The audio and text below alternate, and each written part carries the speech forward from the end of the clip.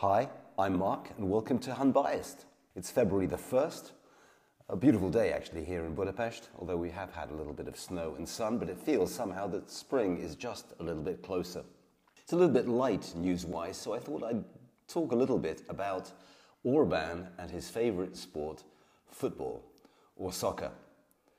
If you follow Hungarian politics at all in any way, you will know that Orbán and Fidesz and the government has invested a lot of money into updating the infrastructure when it comes to football grounds. So most of the really big, there are no really big stadiums in Hungary. So I was lucky enough to spend time at LSU in Baton Rouge. LSU has a really big stadium, so there's no stadium like that in Hungary. Well, maybe one, but anyway. Since coming to power in 2010, Fidesz has built a bunch of stadiums, starting with the one in the hometown of our Prime Minister, Viktor Orbán, and that is Feldshút. And that is called Pancho Arena. You might think that's weird, Pancho, but Pancho was the nickname of Ferenc Puskás, who is considered to be Hungary's greatest player by a country mile. And he played in Real Madrid, or for Real Madrid, and that was his nickname there.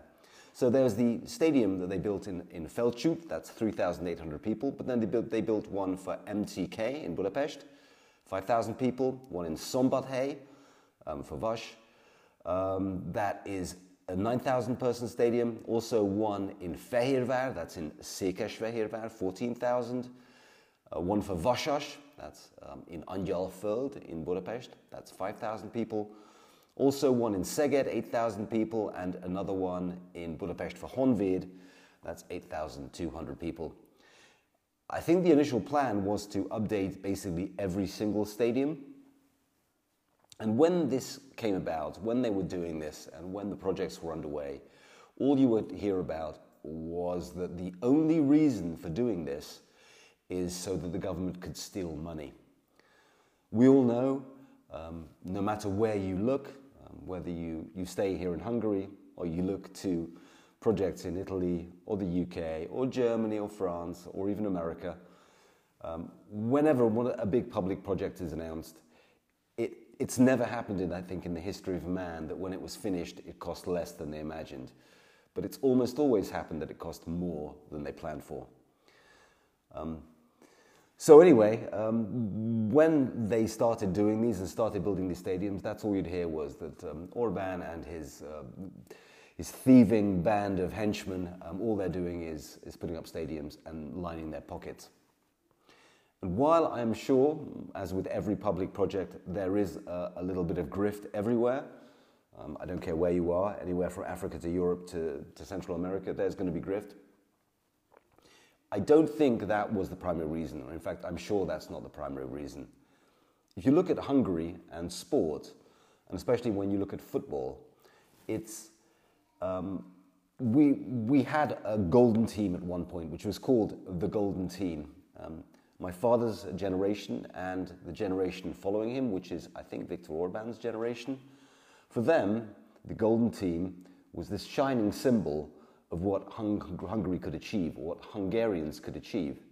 So they were a great team, they were unbeaten over 30 plus games, and they were made up of a bunch of fantastic players, including Ferenc Puskás.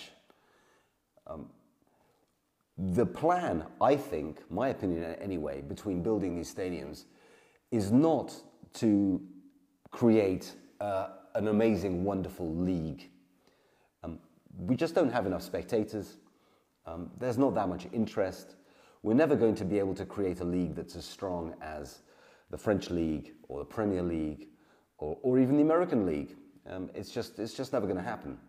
We just don't have enough people.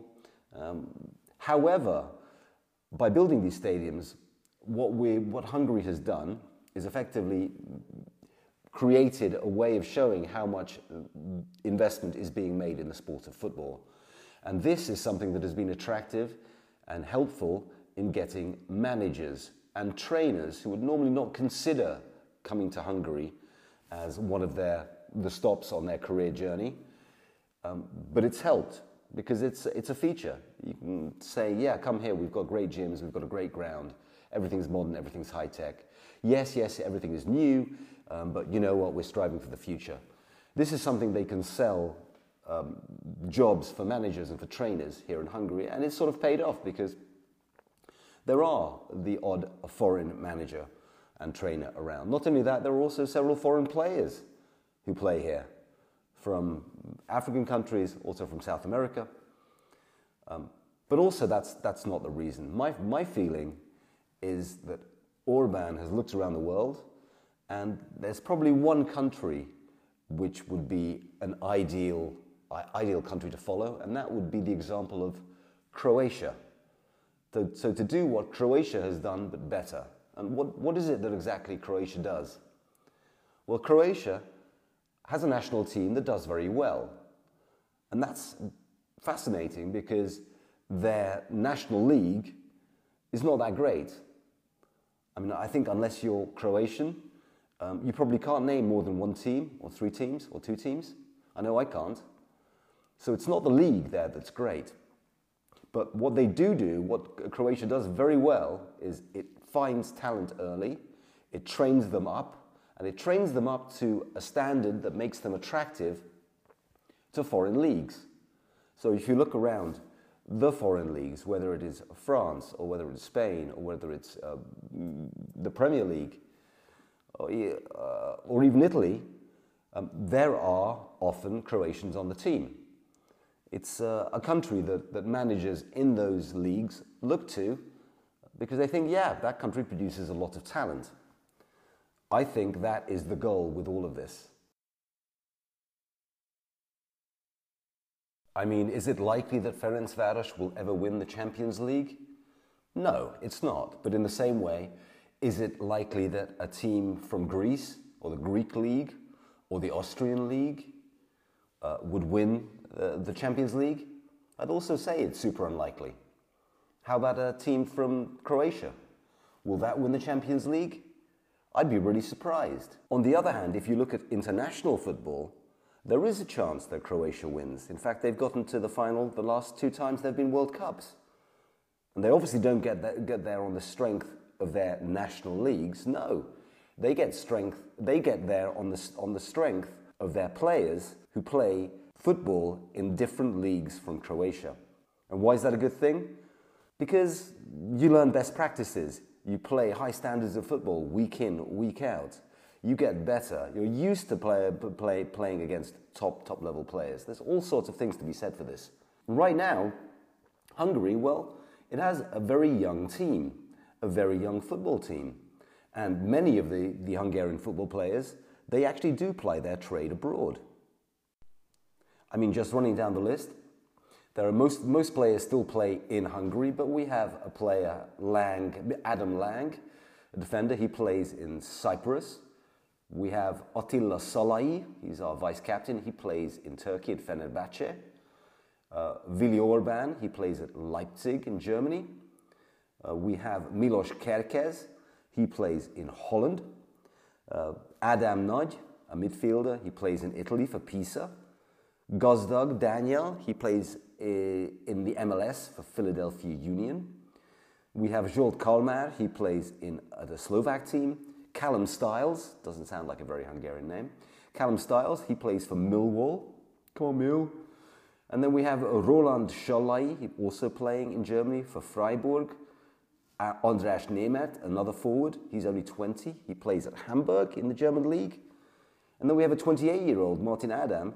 He plays in South Korea, Ulsan Hyundai. So it's not that bad. We do have players that are being sent abroad. But the top player, the one that I think has the greatest chance of going to a great club, is Dominik Szoboszlai. He's the captain of the Hungarian team. He's only 22 years old. He's got 28 caps. He's scored 6 goals. And as far as I know, he plays for Leipzig in Germany, and he was the most valuable player ever signed from Hungary. He has a 20 million euro contract. But there is a chance that he's going to move from his club next year because his contract runs out.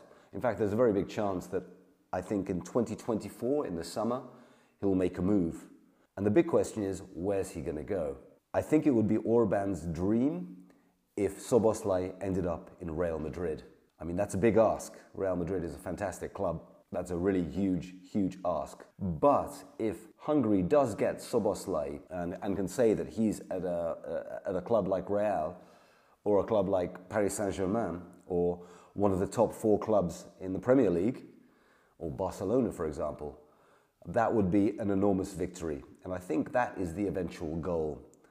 The goal is for Hungary to be able to do well in international competitions as the national team. And there's a chance of doing that if you have 3, 4, or maybe 5 players at big name clubs and they are surrounded by a group of people who really, really want to work together. And that seems to have worked for the Croatian team, and hopefully it'll work for Hungary. We'll see. That's all I have for today. Thanks for listening. More tomorrow.